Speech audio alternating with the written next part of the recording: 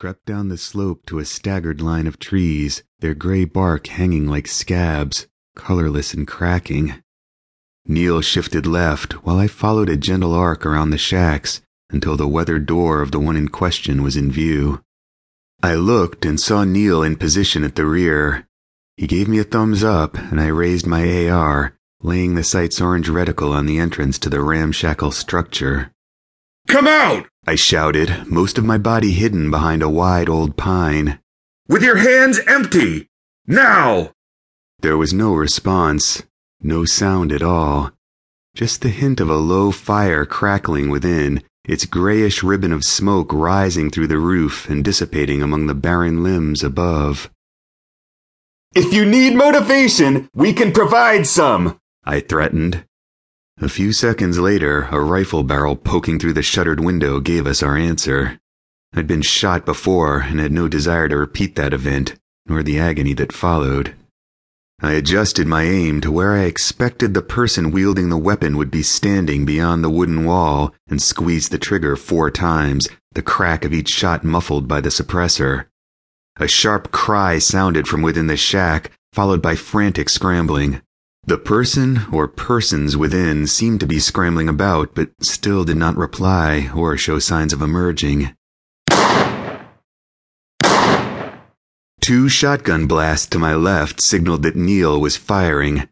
Chunks of splintered wood blasted into the air from the back of the shack, the double-aught buck tearing pieces out of the old structure. "You're not getting out!" Neil yelled, signaling an attempt to do so on his side. "Come out now with your hands up or we fire everything we have at you!" My final warning hung in the quiet woods for a moment until the inevitability of the situation crystallized for those inside. "Okay," a man answered from within. "We're coming out!" The shack's front door swung inward and 3 men slipped through the opening, 2 with both hands thrust skyward, the third managing to hold a single hand above his head, the other hanging limp, blood dripping from it. My shots had found their mark. "Away from the shack!" I ordered, staying behind cover. "Over there! There! Down on your knees!" The wounded man seemed to fold to the ground, landing on his knees, weight of his body coming to rest on his heels. His comrades planted themselves next to him, hands still raised.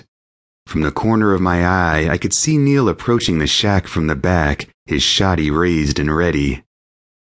"Keep your hands up!" I reminded the men. The wounded one tried, but his uninjured hand sagged and came to rest atop his head. His gaze began to swim as a puddle of blood gathered where his other hand lay on the ground next to his knee. "He's hurt," one of the men said, spittle flecking the grizzled beard that mostly obscured his mouth. "He needs help." "Yeah, maybe," I said. Beyond the men, Neil appeared from the far side of the shack, standing upright, his shotty slung. He approached the door and stood in the opening for a moment, staring in.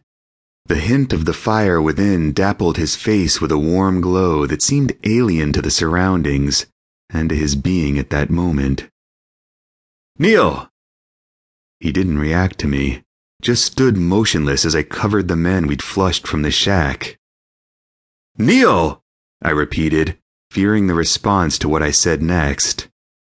"What is it?" He finally looked toward me, but just for an instant.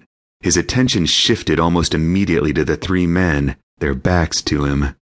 Cold hate raged in his gaze. With a determined, fluid motion, he drew his revolver and walked toward the kneeling men, positioning himself to the side of the line they formed. He raised the 6-shooter and took aim at the nearest man's temple.